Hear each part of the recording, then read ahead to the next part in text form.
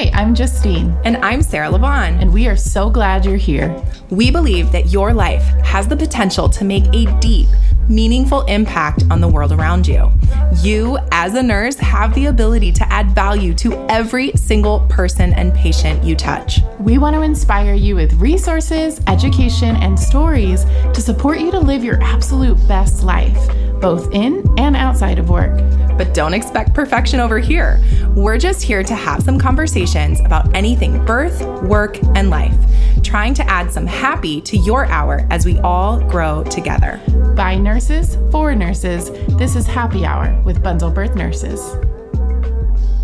Welcome back to Happy Hour with Bundle Birth Nurses. We are, I don't know if I can even say excited to talk about this case, but today we are going to be talking about the Georgia case that many of you have seen in the media that has been hot, related to a case of fetal loss and decapitation. So if you are pregnant and expecting, and or maybe your nervous system feels on edge, you've heard about this in the news, the media, and you're having a hard time with it, I encourage you to listen to this episode when you feel ready. And so this is sort of your trigger warning going forward that we are going to be talking about some sensitive issues and discussing this case. We have Jen and Marlie here, who are experts on the legal side, and we're going to talk through this case and have a discussion surrounding what we know publicly. So I do want to say right now as a disclaimer that none of us are involved with this case. We do not have firsthand knowledge of any insider scoop. Anything that we're discussing is mostly speculation and or what's already related or relayed out in the public. But we thought it would be very timely for us as labor and delivery nurses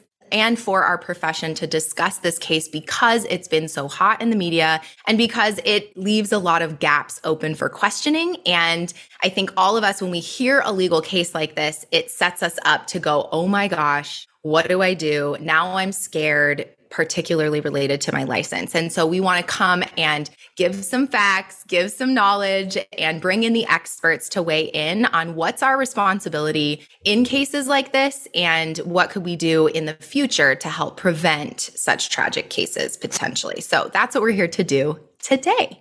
I'm going to have Jen and Marlie introduce themselves because we are super excited to bring in some experts to weigh in on this and just give a little bit about your background. Those of you that have listened to our podcast before, you've heard of Jen. She's already been on our podcast in the past, and then she's back to weigh in on this particular case. And so if you haven't listened to that, go back and listen to her episode. Otherwise, we will let her introduce herself for this one as well. So I'm Jen Atkisson. I'm a labor and delivery nurse in Portland, Oregon, and an educator. And why most people listen to me is because I'm also an expert witness in birth injury cases, both for the plaintiff side and for the defense side. And now I've crossed over like the 300 case mark. So I've seen a lot of cases in a lot of states, including federal. And so, yeah, I'm going to share it with my friends, which is labor and delivery nurses, because it is a very, secretive world. And like you said, there's a lot of gaps in this case. And what we like to do with gaps is we like to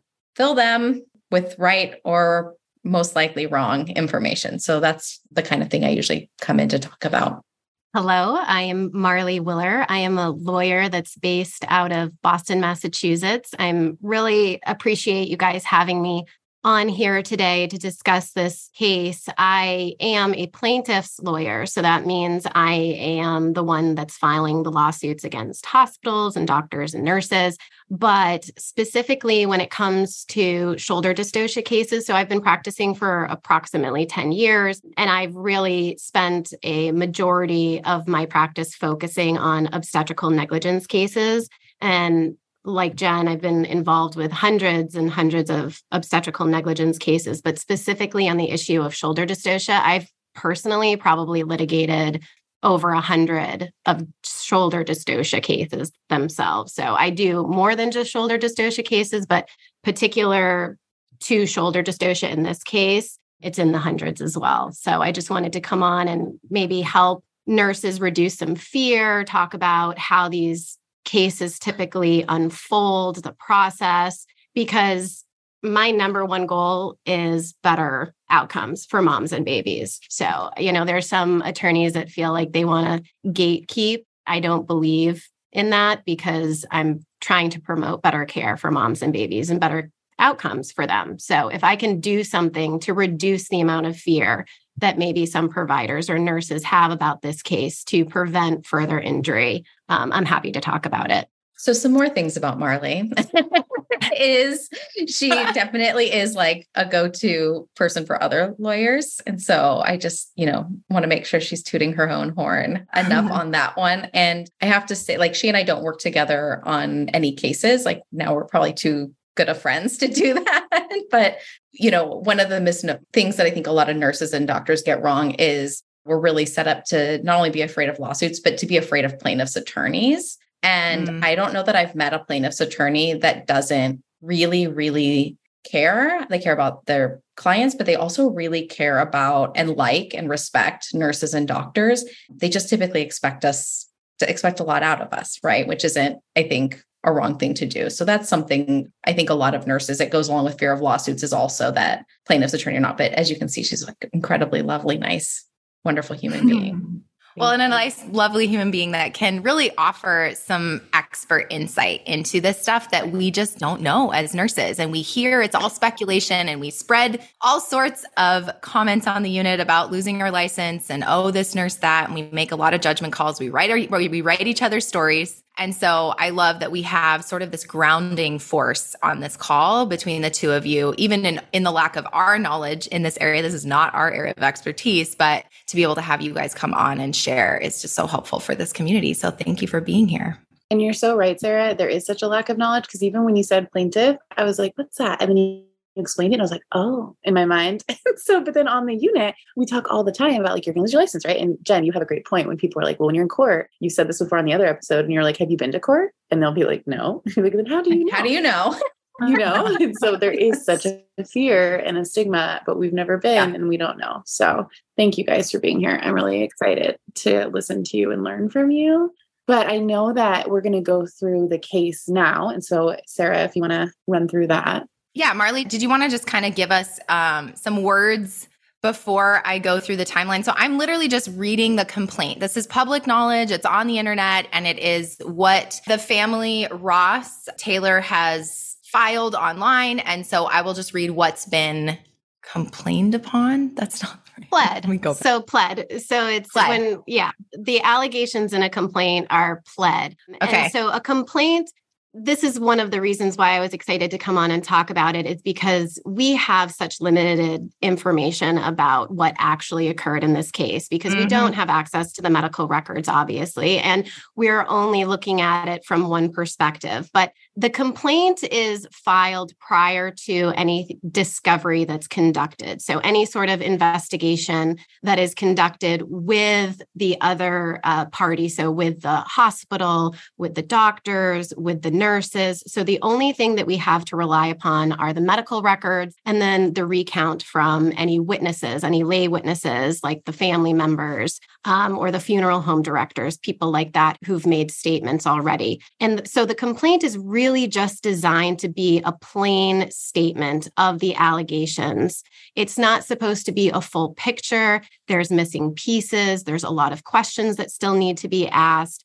And in Georgia, there are extra safeguards to protect against what we call a meritless or a frivolous case. So in some states, you can file a medical malpractice lawsuit against a hospital or a doctor without an affidavit of merit. And an affidavit of merit is from somebody like Jen, who is an expert witness who can come in and testify to what the standard of care is in this particular situation and what either act or omission the provider did and fell below that standard of care. So not all states even require that. You can just file a lawsuit against a hospital or a provider without an affidavit of merit. Georgia does require that an affidavit of merit be attached to the complaint. So we see in this case, there is an obstetrician that has filed an affidavit,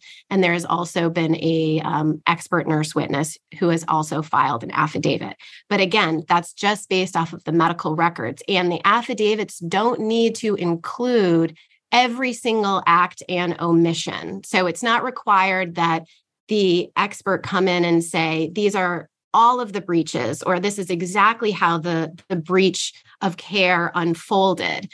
what they're only required to do in the initial phase, so this very beginning stage, is say, this is what the standard of care is, and there is at least one breach in this situation, and identify what that breach was and their factual basis for making that claim. So there could be a lot more that comes out, and there is going to be a lot more that comes out throughout litigating this, but we're only required to file at least one breach against each party that's being sued. And so again, there's just not a lot of information, and there's room to speculate.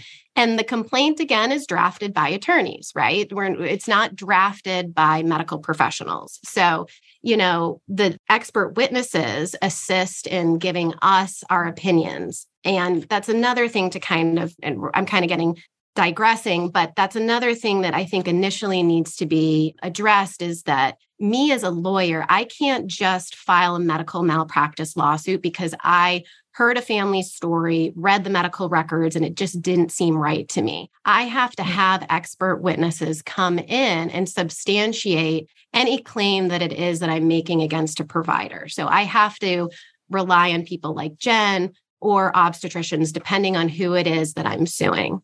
So in this case, we could deduce there have been experts that have weighed in to substantiate this case enough that it has become an official complaint.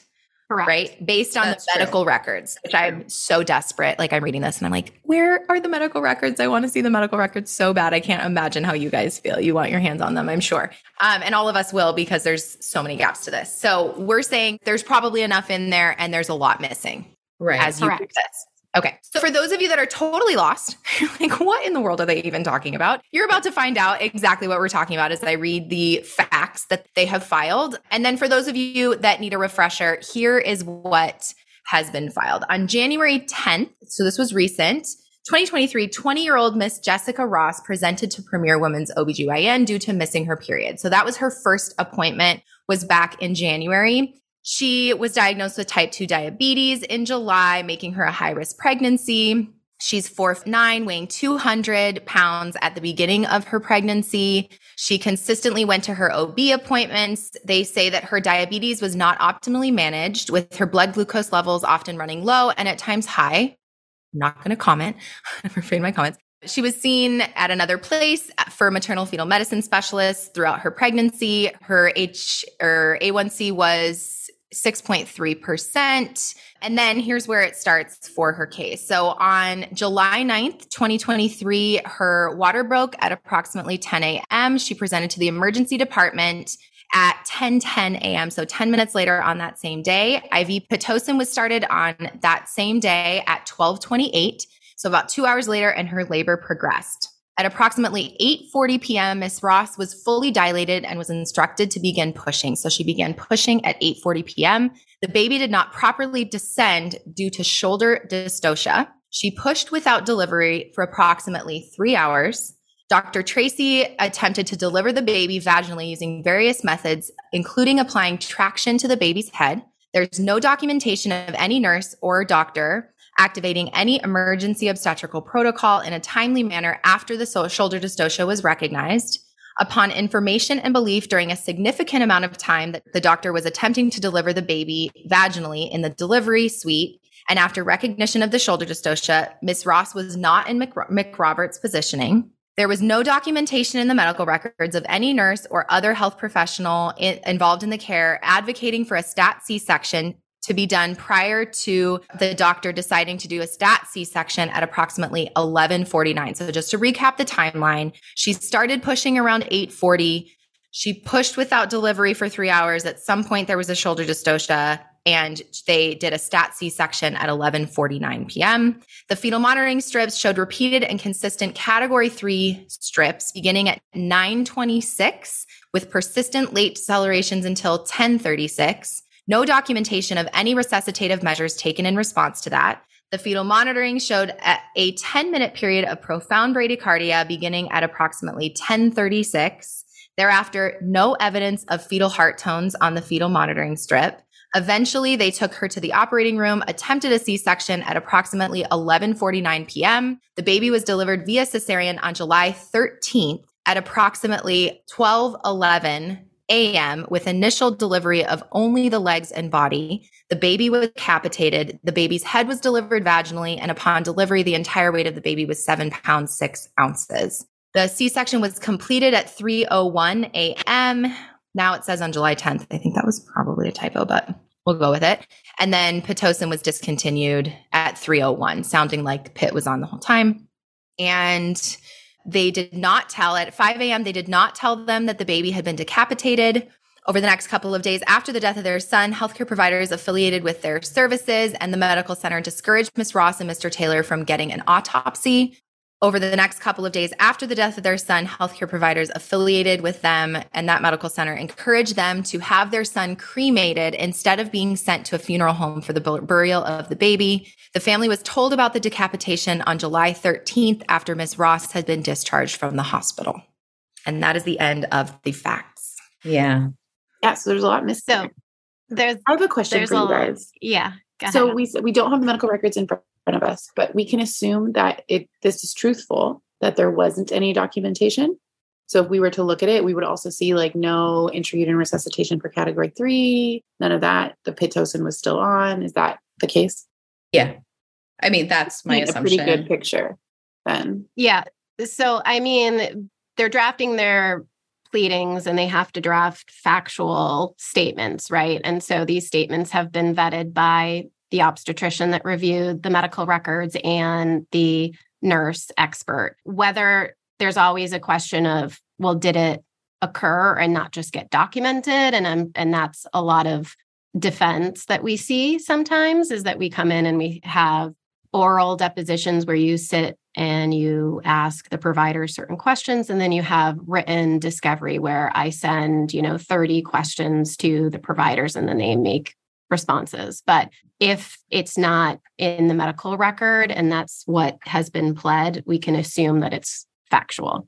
And like you said, Justine, I'm not sure who said it, but this is, for all of the shoulder dystocia cases that I've reviewed, this is minus the cover up and the decapitation, obviously. Like that's, I think what makes this so shocking is the rest of it reads very, I think both Marlie and I are, it's like our human hearts are very sad, but like our more legal or expert side are like just complete recognition, because we've seen this so many times of, there was somebody with maybe some risk factors. There was a tracing that, we don't know how much Pitocin, we don't know, was it tachysystole? We don't know, those sorts of things, but that there was this category 3 tracing, especially during second stage, it's not recognized. And that I would say, I don't know, you've certainly done more shoulder dystocia than me, but of the ones I have done, it tends to be that the premise of the case is that like vaginal delivery was clearly shouldn't have been attempted, and a C-section should have been called even prior to that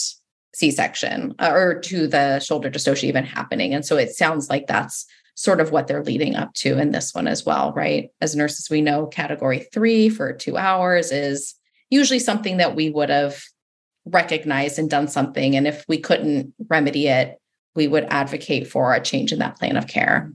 Yeah, I think that the way that the facts are pled in the way that it's consecutively pled, right? So it goes from like A through I personally, not to criticize, but I think that the information regarding the strips and everything should have come first chronologically, and then the discussion of the shoulder dystocia, because it's very confusing here about the allegations regarding when the nurses should have called for the C-section, because they discuss the shoulder dystocia first versus discussing the strips and the issues with the resuscitation prior to discussing the shoulder dystocia, because this is a situation where that should have been addressed first. And I think that that's where the nurses, and Jen can correct me if I'm wrong, but that's really where we're looking at the breach for the nurses in this case, not necessarily how the nurses handled the shoulder dystocia. And we'll talk a little bit about that as well. And the fact that we don't have a head to body interval time for a shoulder dystocia. I don't know, right? the Well, and standard it sounds of like care, it was 3 hours. correct. Like by how it's written, I'm like, there wasn't a 3-hour shoulder dystocia, right? 100%. If you read the doctor's affidavit, his timeline is a little clearer. He flips those. His is like slightly more clear. Yeah. Okay. Yeah. Yeah. And Obviously, there's not a 3-hour shoulder dystocia. Right. And I think Jen and I talked a little bit about that. I think perhaps there might have been, more of a failure to descend versus the way that it's pled in the case where it says, let me find the baby did not properly descend due to shoulder dystocia, right? So when shoulder dystocia is occurring, the head is already delivered and the shoulder is stuck behind the pubic bone. So I think that is a confusing statement, the way that I think that there might have been, because and again, the baby was only 7'6", but she was 4'9", 200 pounds and a diabetic. So, this probably was a large baby for her. And she probably was having difficulty getting the baby to descend and go through the cardinal movements, right? But I think that the way that it's pled, so I think that nurses, from my perspective of handling the shoulder dystocia, there's an allegation here about calling for a stat C-section during the shoulder dystocia. And I think it's more that should have occurred prior to that, because when you're in the face of a shoulder dystocia, the head is delivered and you're doing the maneuvers methodically that you've been trained to do. You're not stopping and immediately going to a cesarean section. And that actually is not the standard of care, right? So I think that can be confusing, because I don't want nurses to think that, okay, in an uncomplicated labor and delivery, right, where there's no risk factors, there's nothing that leading to providers to think that this baby was going to have a shoulder dystocia. Baby goes into the shoulder dystocia with good fetal reserve. There's no problem with the strips. Like everything is fine until that moment where the head is delivered. My concern with this case is that nurses are going to be like, oh, I need to be advocating for a stat C-section. And that's absolutely not the case. No, and we don't want that. That's not the move. Yeah. And I've heard, I've actually gotten DMs from nurses about well, wait a minute, am I supposed to be advocating for a stat C-section when there's a shoulder dystocia and the head is delivered? I'm like, no. You've got to go through your, call for help, move into McRoberts suprapubic, continue those maneuvers that are known to resolve the dystocia. And I mean, again, we don't know how long this dystocia was, and the standard of care as far as the provider does change, right? Versus when we've got a shoulder dystocia, that most shoulder dystocias are resolved within, 60 to 90 seconds with McRoberts and suprapubic pressure alone, right? But the standard of care does change when we're, at the 5, 6, 7 minute mark. Okay. So there needs to be some understanding here when we're talking about shoulder dystocia. Okay. What it is that we're doing and how we're performing our maneuvers during that first 5 minutes when a baby is going into it without prior concerns, right? And this case is not your average shoulder dystocia. It's nowhere near it. And so I almost hate the fact that the media is just talking so much about how this is a shoulder dystocia case, whereas there was a shoulder dystocia in this, but it's not a shoulder dystocia case. I mean, I think that the point of that is that it led to other allegations like the decapitation and the concealment and fraud. I think that's where this shoulder dystocia has a place in this case. But as far as the liability of the nurses and the ultimate liability of the doctor, we've got way more going on here that was occurring prior to the recognition of the shoulder dystocia. We've got hours of it versus a typical dystocia where everything looks good and then the head delivers and it's like, oh shit, what are we doing now? So there's a component with the shoulder dystocia. Obviously, that's going to play into this case, the covering up of the decapitation and all of that. But what do you see as the other big components here where we do have a lawsuit related to nursing care? And obviously everybody else, but we're nurses. Yeah. I mean, like we said, we had this category 3 tracing that was going on. We'll have to see, was she properly consented for a Pitocin augmentation, right? you're 4'9". This is your first baby. Do we have an EFW? Was she properly consented for an augmentation? And I'm seeing that being more and more a piece of lawsuits that I'm involved in, is that, especially around Pitocin, that there's really a lack of informed consent. And nurses don't have to do informed consent. Like, that's not in our scope of practice. But A1, Kathleen Rice Simpson, many people have made it very clear, like, we have a duty to make sure it's been done. So that patient who comes in, and you can't just walk in and say, hey, doctor wants me to start this bag of pin on you. Right. Which was very typical when I first became a nurse, just middle of the night. Hey, just talk to the doctor. They want me to start PIT. Where no, we actually have to have the provider talk with them, explain the risks, the benefits, all of that sort of a thing. And then moving forward, just our good nursing care, right? Monitoring for tachysystole, monitoring for, oxygenation on the fetal monitor strip with our category 2. And then if it moves to a category 3, and doing those maneuvers. And then if they don't work, advocating for the patient. And so I think that's where people, especially nurses, we've been really told, like, shoulder dysocias are unpredictable and they're unpreventable. And now we're like, and this can happen? Where like, no, right. And so that's where I think Marlie and I were both like nervous to see so many folks piping up so quickly on this case, and really talking about and reinforcing, like, oh, well, these things happen. They're unpreventable, they're unpredictable, and not understanding that so much led up to this. And then the other thing with nurses, because if you read the complaint, it names the nurses, but it quickly says very clearly, and the hospital's the one that's liable for them, right? They're an agent of the hospital. So no one's like personally getting sued at this point in it. But the standard of care for the hospital is, when was the last shoulder dystocia training? When was their last fetal monitoring class? Do they have a policy on what does their Pitocin policy say? And did the nurses follow it? Do they have a Cat 2, Cat 3 policy? And did the nurses follow it? I've seen hospitals that don't even have a chain of command policy. So how could you expect nurses to do something that the hospital doesn't provide for them? And so nurses see that these 6 nurses are listed, but they don't understand that they're the symptom, and it's almost always the hospital that's in the system that's the root of it. And so we're the canary in the coal mine. Our names are on there. We're held to account and to explain, but it's that why. And so that's where we don't want nurses to suddenly be like advocating for C-sections on them. We don't want to drive up our C-section rate because of this situation.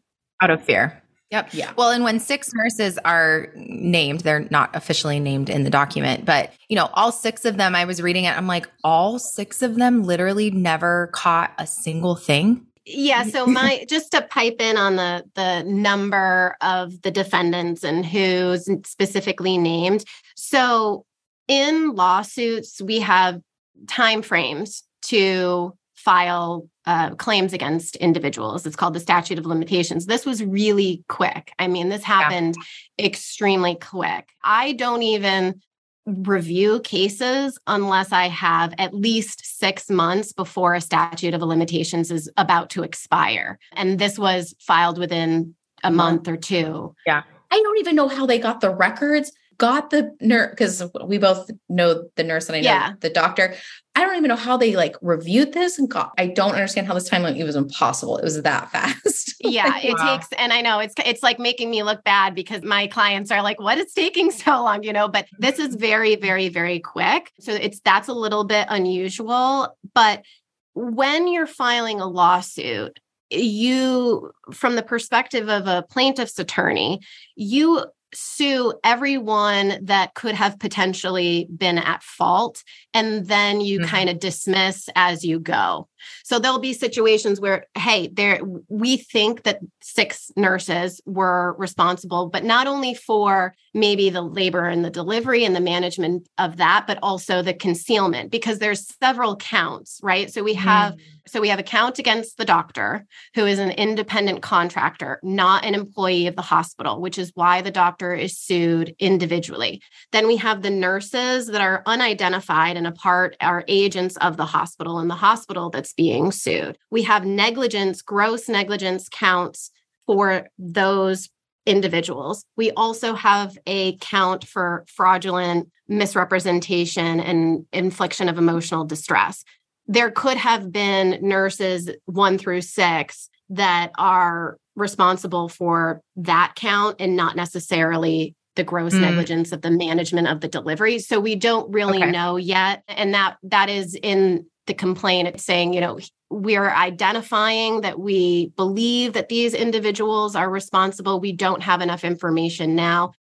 And within the complaint, they've filed that, but they've also filed things like requests for admission of documents, interrogatory questions, and requests for production of documents. They filed all of that all at the same time. So what that is in addition to the complaint, they filed documents to these individuals that they've sued for documentation of certain things, statements, written questions, and requests for admissions, which essentially is, states like confirm or deny that this occurred. And then they have to affirm it or deny it. And if they deny it, then they have to give the factual reasoning behind why they're denying it. So all of that has been filed and served upon these individuals. So just because there's 6, we don't really know exactly which 6 are for which count in the complaint. Got it.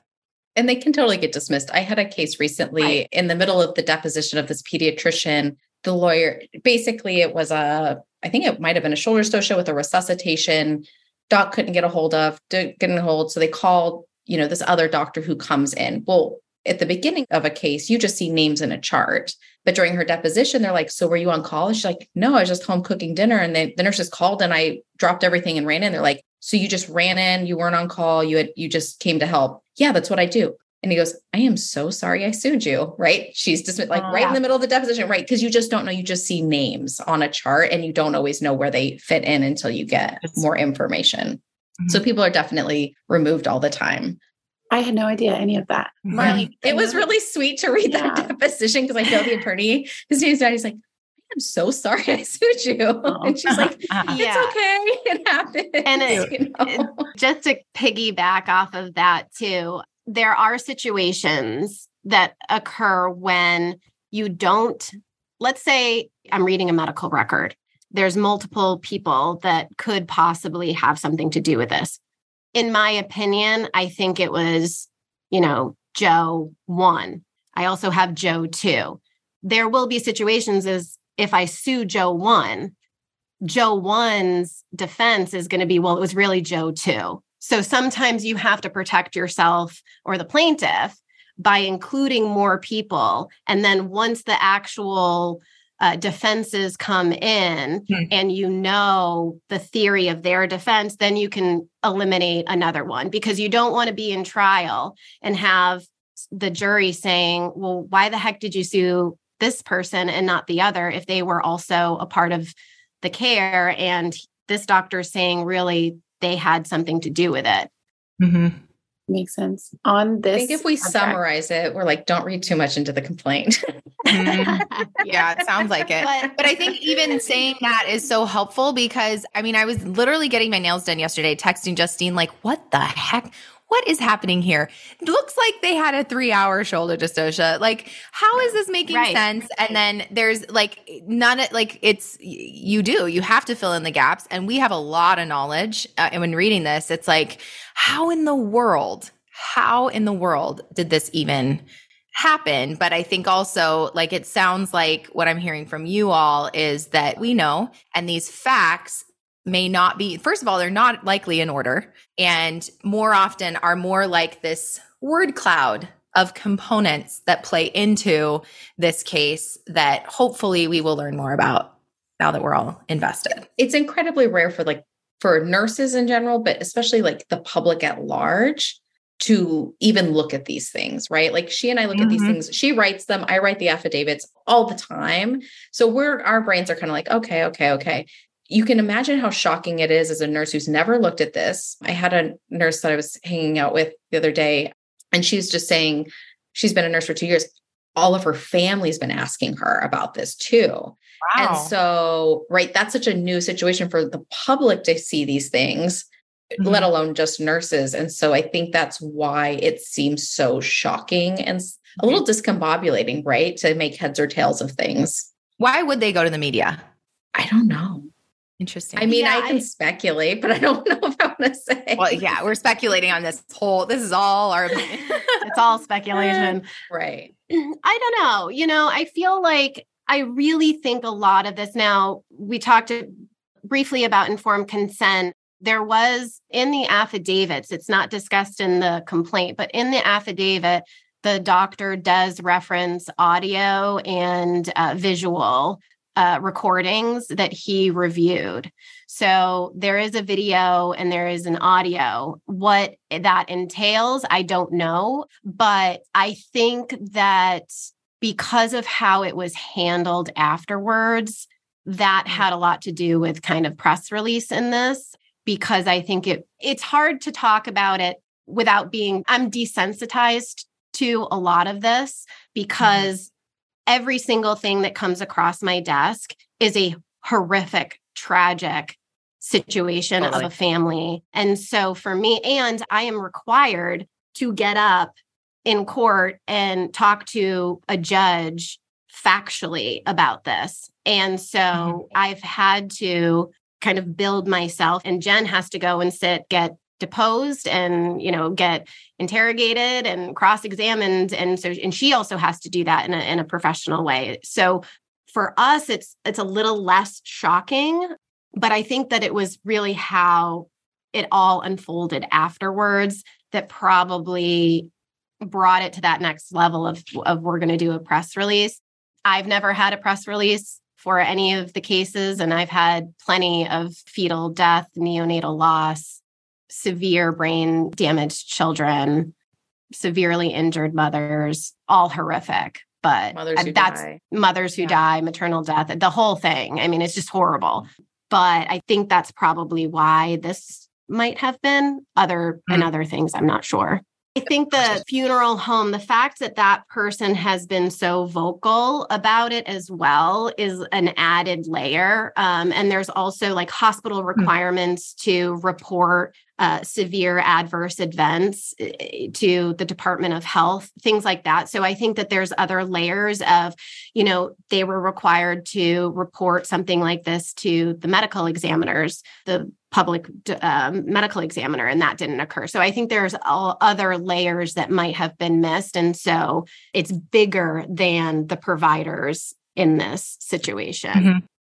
I think when I look at it, like just to simplify from a nurse's perspective, and you can please correct me here, I'm seeing failure to recognize that the tracing was needed resuscitation and or escalation, potential failure of following chain of command and activating emergency help when there was concerns.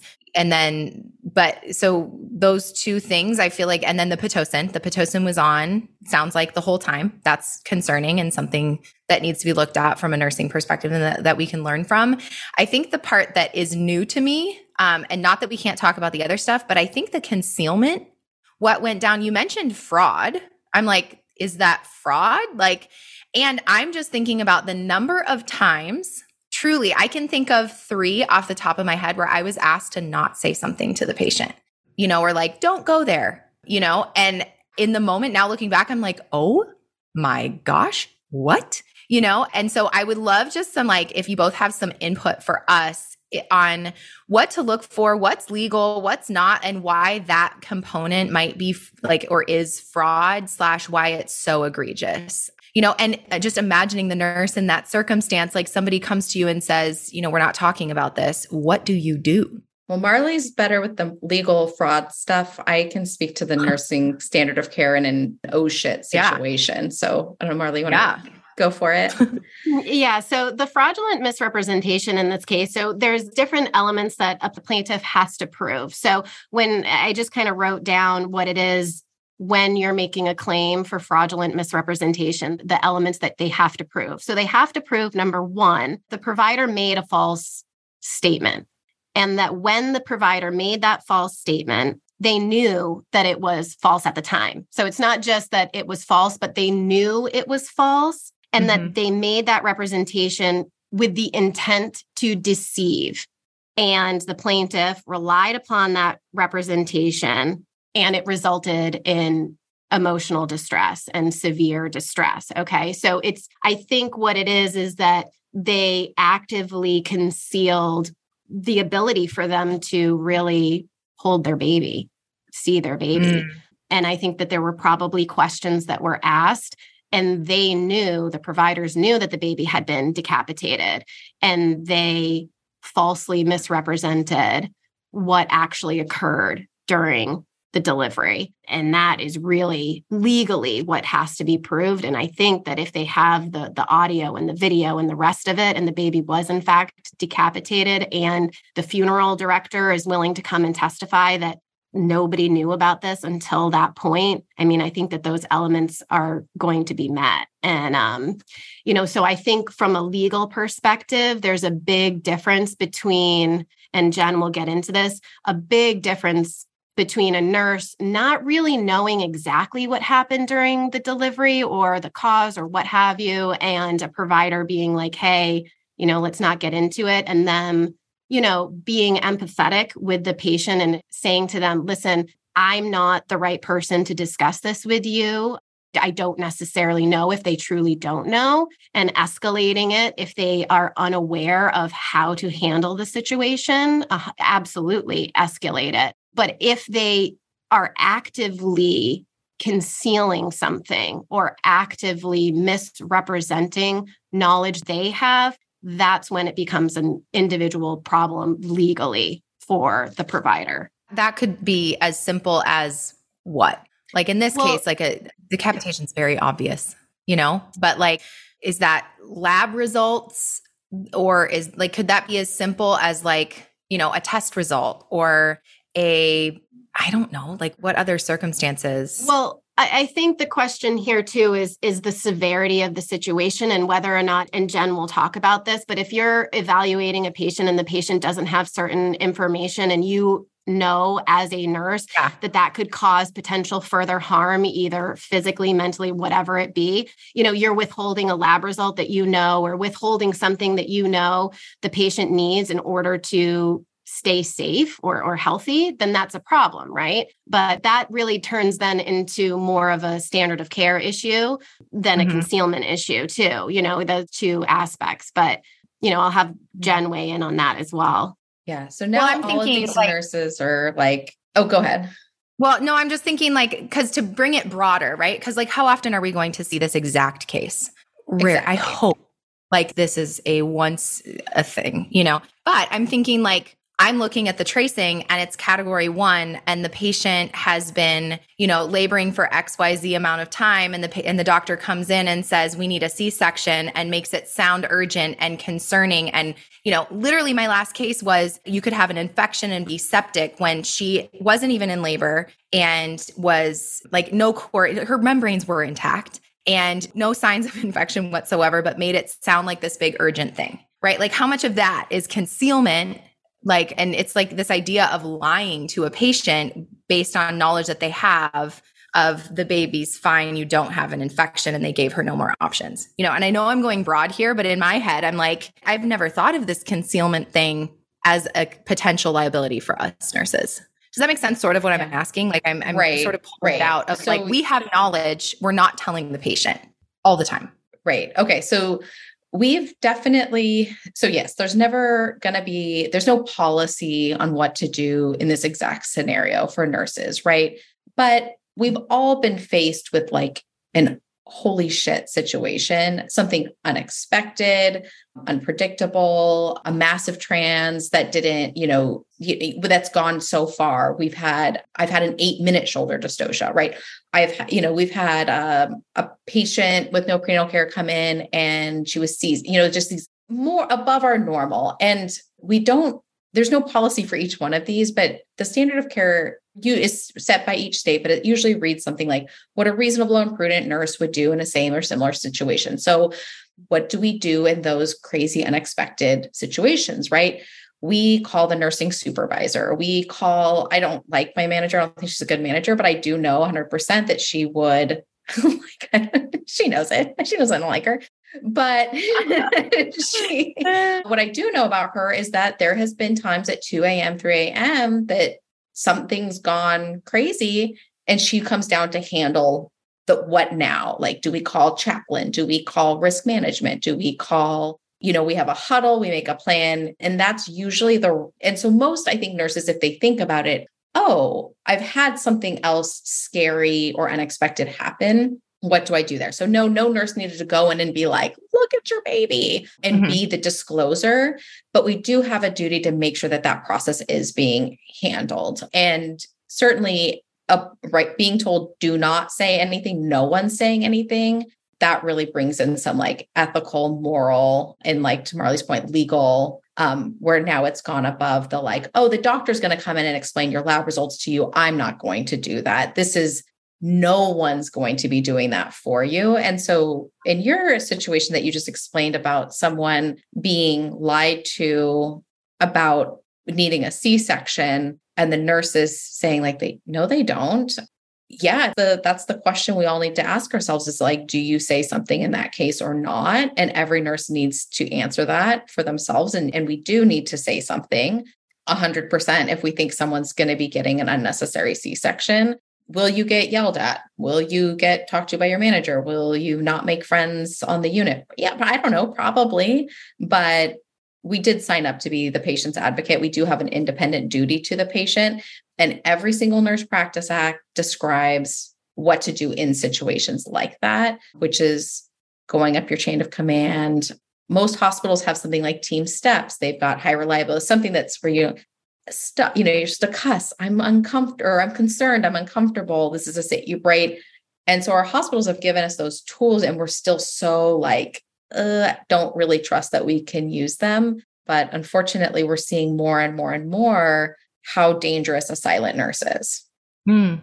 Yeah. And it breaks my heart from legal perspective when I hear about nurses feeling as though they can't advocate because there's going to be either retaliation against them from either upper management, or certain OBs will refuse to deliver babies with them and what have you. And that breaks my heart because the failure to exercise a chain of command or question a physician's decisions is a viable cause of action. And, if it causes injury to the mother and the baby. So providers will bully nurses and be like, well, your license is on the line. Well, your hospital, and this Jen was talking about system failures as far as the hospital protecting the nurses. Hospitals should be protecting the nurses when it comes to instituting chain of command and speaking up and advocating for the patient, because at the end of the day, bottom line is that if the nurse is advocating for the patient and the patient doesn't have an adverse outcome, the nurse is protecting the hospital. Mm-hmm. And so the hospital needs to be protecting the nurses, right, from poor care or improper physicians' decisions. And that is really what they should be doing, because in most situations, the doctors in labor and delivery are not employees of the hospital. So, and again, the standard of care is not what the physician is telling the nurse to do, right? The standard of care is what an average qualified nurse would do in similar circumstances. So if the doctor is telling you to do something that is below the standard of care from your practice and you're advocating of the patient, that's a problem, and that needs to be addressed, and that needs to be exercised the chain of command, period, end, regardless of whether or not the provider likes it or not. Right. It is getting harder and harder to be a nurse, and but we do need to understand that and make that decision well before you're faced with that decision, right? Just like sit down. Basketball players, they train so much in their minds right before even a game. And it's like, we're like, oh, we don't want to do it. We don't want to think about it. But I think if everyone's supposed to pause the podcast, think about that last really scary situation that you knew you wanted to speak up and you didn't, and then play it out. We have to develop that muscle memory of doing it, something scary, because our outcomes are suffering. We're not getting better. And you don't want to have to decide what you're going to do when you're finally faced with that situation, because we all will be, right? We've all already been faced with those situations. And, I do see a lot of folks on the internet talking about oh my God, this, we are talking about a family, and we also are talking about some, individual nurses, people. Mm-hmm. And I don't know how well they're sleeping right now. So Likely I will not. say I'm excited that it went viral in the sense of we talk about nurses saying they want to lose, I don't want to lose my license. I don't want to lose my license all the time. And so this could change the narrative of like, well, I have to advocate and I have to tell the truth because I don't want to lose my license. And, Right. that's a positive in that sense because your points are so right. And Marlie, I know you mentioned on your stories even today of malpractice insurance for nurses. And I don't know if you wanted to mention that because I know that's a big thing. So when it comes to malpractice insurance for nurses,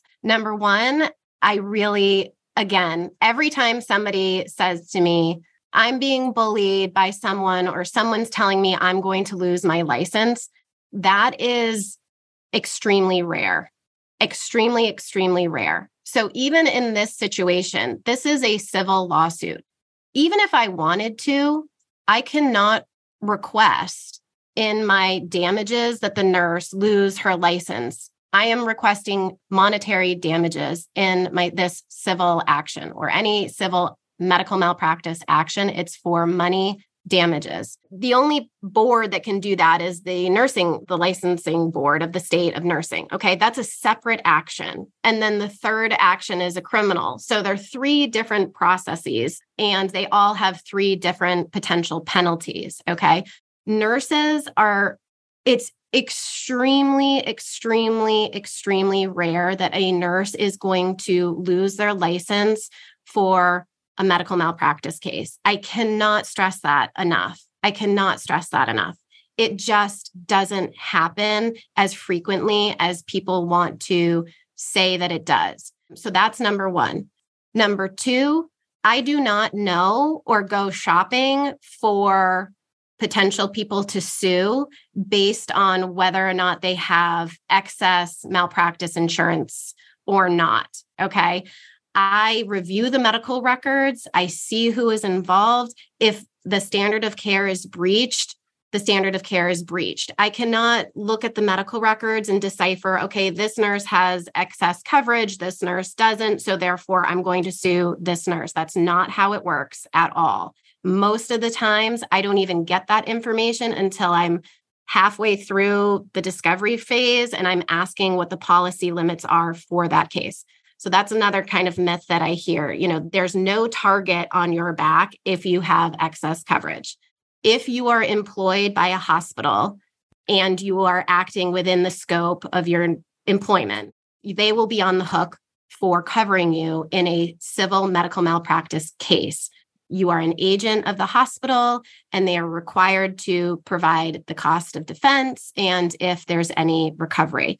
You can ask specifically for a copy of the policy. You can say, hey, I want to keep this in the file so that I know what's covered, what's not covered. Okay. That is typically and most often completely sufficient. And if you are a hospital employee and you have your documents, you know that they have insurance, you're going to be covered and you're going to be fine. If you're risk adverse and everybody has different peace of mind, what's going to bring them peace of mind, it's extremely cheap to get additional nursing insurance. You have an idea of what your assets might be, fine, go ahead and get it. It's also going to provide you coverage for if you ever or rarely end up going before the nursing board, okay? Because your hospital's coverage is not going to represent you in a licensing action. And then finally, no one's going to insure you for criminal acts. So I saw there was like this question about, if there's a criminal lawsuit or what have you, people don't insure anybody. Criminals. Nurses, they're just not going to insure it. It doesn't happen. So right. If there's ever the drastically unlikely event that something ends up into a criminal investigation, that you're just going to have to pay for the cost of defense. But it's really a personal decision. It's not necessary. And again, you're not going to have a target on your back if you do or don't from the perspective of the plaintiff's attorney. Right. I did a bit of research because it was like that. Yeah, it's that question that comes up every single time. And I found it really challenging to do any sort of like meaningful dive on this on the internet because almost exclusively what's out there information-wise on the internet is from the insurance companies who are selling this or people who have like a financial incentive towards this. So, but you're also never going to find anyone who's like, do not get it, right? Because it is so cheap. And, no one's going to be the one that says it and then have that person be like, you told me not to get it. And now I'm going before the board or whatever. But like Marlie said, I've never known as an expert. I don't think it's ever any of the nurses who have ever been in any of my cases have had it that I've known of. And I don't know of any that have had licenses pulled. I know in this case, after the press conference, the police in this area said that they were going to open an investigation, but not about the medical care, about the cover up, it sounds like. Yeah. So, the only other thing that I would say is that some states have what's called charitable immunity against hospitals. So some states, your recovery or the plaintiff's recovery is limited based on the fact that the hospital is a charitable organization and there's a cap on damages. In those states, there are nurses that get additional coverage or excess coverage because they know that the cap is grossly or severely under whatever the potential damages are. But again, I have never personally, of the hundreds of cases that I've participated in, never gone after a nurse individually outside of the scope of her employment and tried to seize any of her personal assets. That does not happen. And secondly, I have never had a nurse get suspended, let alone a license being revoked from a medical negligence lawsuit that I filed. So that just goes to show like this just doesn't happen right that frequently. The board really cares about dishonesty, recklessness. So Jen was talking about the average qualified labor and delivery nurse under similar circumstances. We're not entitled by law to the best care. We're just entitled to that average qualified care. And then a nursing board or even a medical board, it's typically minimal. So whereas a civil lawsuit, you're looking at what the average provider would have done in that situation, a medical board, when they're considering a suspension or revoking a license, they're looking at a minimal standard. So it's even like, would any provider, whether it be a nurse or an obstetrician or whoever it is that the board is hearing, do this? And if they wouldn't, then you're in the territory of like reckless disregard for patient safety. They really care about like, are you being reckless here versus was this a medical error? Did you make a mistake? And in those situations, you're going to be fine. Also, a lot of patient abuse. So these are reasons why people lose their license. Patient abuse, drug abuse, sexual misconduct, repeated offenses, things like that. I just listened to the Retrievals podcast, and she was swapping fentanyl with saline and pocketing the fentanyl, this particular nurse. She was suspended and had her license reinstated. So, that just goes to show you how egregious a behavior can be. And it wasn't even revoked. It was suspended. And then she did get her license back. And then she subsequently withdrew her own license, probably because she had a relapse or whatever it is. But they reinstated her license. So, you have to be seriously falling below minimal care, reckless disregard, or doing something that is criminal and illegal, like drug abuse, patient abuse, sexual misconduct. Yeah. In Oregon, I think I mentioned this the last time I was in your podcast, they actually sent out a newsletter and paper still to every licensed nurse in the state. And it tells you who got their license suspended and exactly what they did. And so you can read it. And it's always like everything that Marlie just said. It's like, you can go on their website right now and even look it up and see what's going down in Oregon. But yeah, like taking medications and coming to work impaired, violating, like taking patients' identity. And there's one I'm just reading that they stole their identity, basically, being impaired, going outside of the scope of nursing practice and those sorts of things. So it has to be pretty egregious. Board of Nursing doesn't want to take people's licenses. They also know we're in a shortage. So, just one last thing, since we're on the topic of like civil cases and criminal cases and all that stuff, I'm always very careful about the language that I use. So I don't prosecute nurses. I don't prosecute doctors. That's not the term. I file lawsuits. I'm the plaintiff. I'm filing a lawsuit for negligence. Similarly, when a jury comes in and reads a verdict, we're not finding nurses and we're not finding doctors guilty. That's not the proper term either legally. So we don't prosecute. That's a criminal term. We don't find them guilty. That's a criminal term. It's either they were negligent or not, and did that cause harm to the patient? So I'm always kind of careful about how I'm talking about it because it increases anxiety. It increases fear when we're using things like criminal words. So based on this case, when you're looking like high level, the both of you, what advice would you want to leave these nurses with as they're watching the news, seeing the TikToks, reading the whatever comes out about it? What do you want them to take away? So for me, it would be just the things that keep patients safe, which is, when was your last shoulder dystocia drill, right? The standard of care is that we are doing those every single year. Have providers been participating in those also? I did in my clinical educator job. I was really shocked at that there were many providers who left residency not knowing posterior arm sweep or something like that. Like, it is a rare thing and they don't always are able to practice with that. Your bigger facilities, there is actually a mannequin for shoulder dystocia drills that's got a sensor in the neck that will tell exactly how much force and if the force is being placed wrong. And I don't know if it's Laerdal. I think it might be Laerdal, but your bigger facilities your bigger systems probably have that for shoulder dystocia practice. I had a midwife who was shocked at how much force she was putting on a baby. But give them those numbers. Look at your policies. Do you have a Cat 2, Cat 3 policy, a PIP policy? And have you actually looked at it? Is it actually up to date? And do you actually have a chain of command policy? And do you guys all know it? But sitting down and like talking with your teams, with your nurses, with your colleagues, with your managers, and just, amongst yourselves, making that pact that like you will speak up for your patient if you're ever faced with this. Mm-hmm.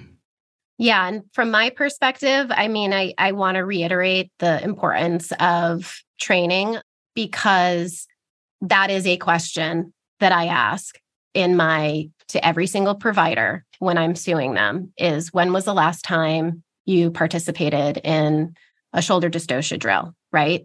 And the doctors, every single one I have deposed, has never participated in a simulation or a drill or whatever. It's always been, they learned it in residency. And then, when it comes up in their practice. Now, my point about this is because they argue, well, we don't know if the training is going to reduce the amount of injury, right? My point always is, okay, this is a unpredictable, unpreventable obstetrical emergency. That's what they tell me when I'm deposing them, right? You are training because it's unpredictable. You're training because it's unpreventable, because you know that it could occur or it could not occur. You're not training for shoulder dystocias that are resolved within 30 seconds with McRoberts and suprapubic. And so I think what happens is that people or providers might get comfortable thinking that that's going to resolve all the shoulder dystocias. And it's not. You're not training for that. You're training for better communication with your team. You're training for a methodical, utilizing these maneuvers in a methodical, calm as possible, understanding, but reducing that anxiety, right? And communicating as a team. You're training for the situations where you have to do an internal rotation maneuver. You have to do a posterior arm. You have to put the mom in gaskins. You're training for those situations, right? And if you haven't ever done a rotation, I just finished a case where the first time she had ever done a posterior arm maneuver was 16 years later. She had never done it before. The first time she had ever done it was on this particular patient. So I always just try and reiterate that firefighters train to run into burning buildings where they know there might be death, right? They don't do that because they're running into buildings every month or even every year that are on fire and there's somebody that they need to save, So I really like to highlight that. That's just based off my experience on the answers that I receive when I'm asking people. This is not normal. That's my other takeaway. This is not a normal situation. This is not a normal shoulder dystocia. I've deposed people who literally wrote the practice bulletin in ACOG, the shoulder dystocia practice bulletin in ACOG. I have deposed, and this is something that he has seen and even read about 2 other times in his 35 years and review of the hundreds of thousands of shoulder dystocia data that we have. This is not normal. Okay. So don't be scared. The other thing is, don't change the standard of care based off of speculation that you've read, or change your practice, right? Do what Jen is saying. Freshen up on the standard of care as far as fetal monitoring, freshen up on shoulder dystocia, things like that. Don't make any change in what it is that you're currently doing based off of incomplete factual situation that we really don't know much about. Awesome. Well, thank you both for being here and sharing your expertise. I feel like we could go on and on and on. I still have open questions, and this opens up multiple can of worms on other topics. And so more to come, just wherever you are, and make sure you follow the both of you. If you're looking, I'm just listening to all of this. I'm like, if you're looking for more information, more education, we always come out of literally every single podcast being like, well, we need to just know more and do better. And so if you're looking for more, you can check out bundledbirthnurses.com. We have lots of classes over there, including in our mentorship program, we talk shared decision-making. There's legal included in that. There's fetal monitoring. There's shoulder dystocia on high risk stuff. So if you haven't done our mentorship program, I'm going to suggest that to you. And then we also do have a legal class that talks you through what would happen if you were deposed. What are the steps? What actually goes down and what is required of you in the process, defining plaintiff and complaint and defendant. And, if it went to trial, what can you expect there? And gives you tips for going to trial. So honestly, by the end of that class, I took it and I was like, well, fine, depose me. Like, I'm ready. And so it's not going to give you legal advice if you are, but it's in preparation. If this is an area of stress for you, take that class and you'll walk away being like, okay, I know what to expect. It's not this unknown world. And I'm ready also to protect myself in the process. I know Jen also has a class, the legal and prudent one. And that's also another resource to you. And so if this is an area of stress, if this is a prompt to you where you're like, oh my gosh, I don't know, answer those questions. We are responsible for our profession. We are responsible to be experts for the sake of the families that we care for. They are expecting us to be those experts, to know what to do, to go up the chain, to advocate for them when they're walking into the biggest day of their life, potentially, and one that does hold risk. And so in response to all of this, take a deep breath, go decompress, know that this is a rare circumstance, but also take this as a warning to all of us to say we're responsible and what we do really matters and what we do carries a lot of weight. And so we don't want to take that lightly. Fill your brains with that knowledge, continue to push into those areas of discomfort, advocate for those policy updates and those drills. And together we will make a better world for our laboring families. Thanks for spending your time with us during this episode of Happy Hour with Bundle Birth Nurses. If you like what you heard, it helps us both if you subscribe, rate, leave a raving review, and share this episode with a friend. If you want more from us, head to bundledbirthnurses.com or follow us on Instagram. Now it's your turn to go and take a deep breath. Get out in nature, walk around, and rest your nervous systems. We'll see you next time.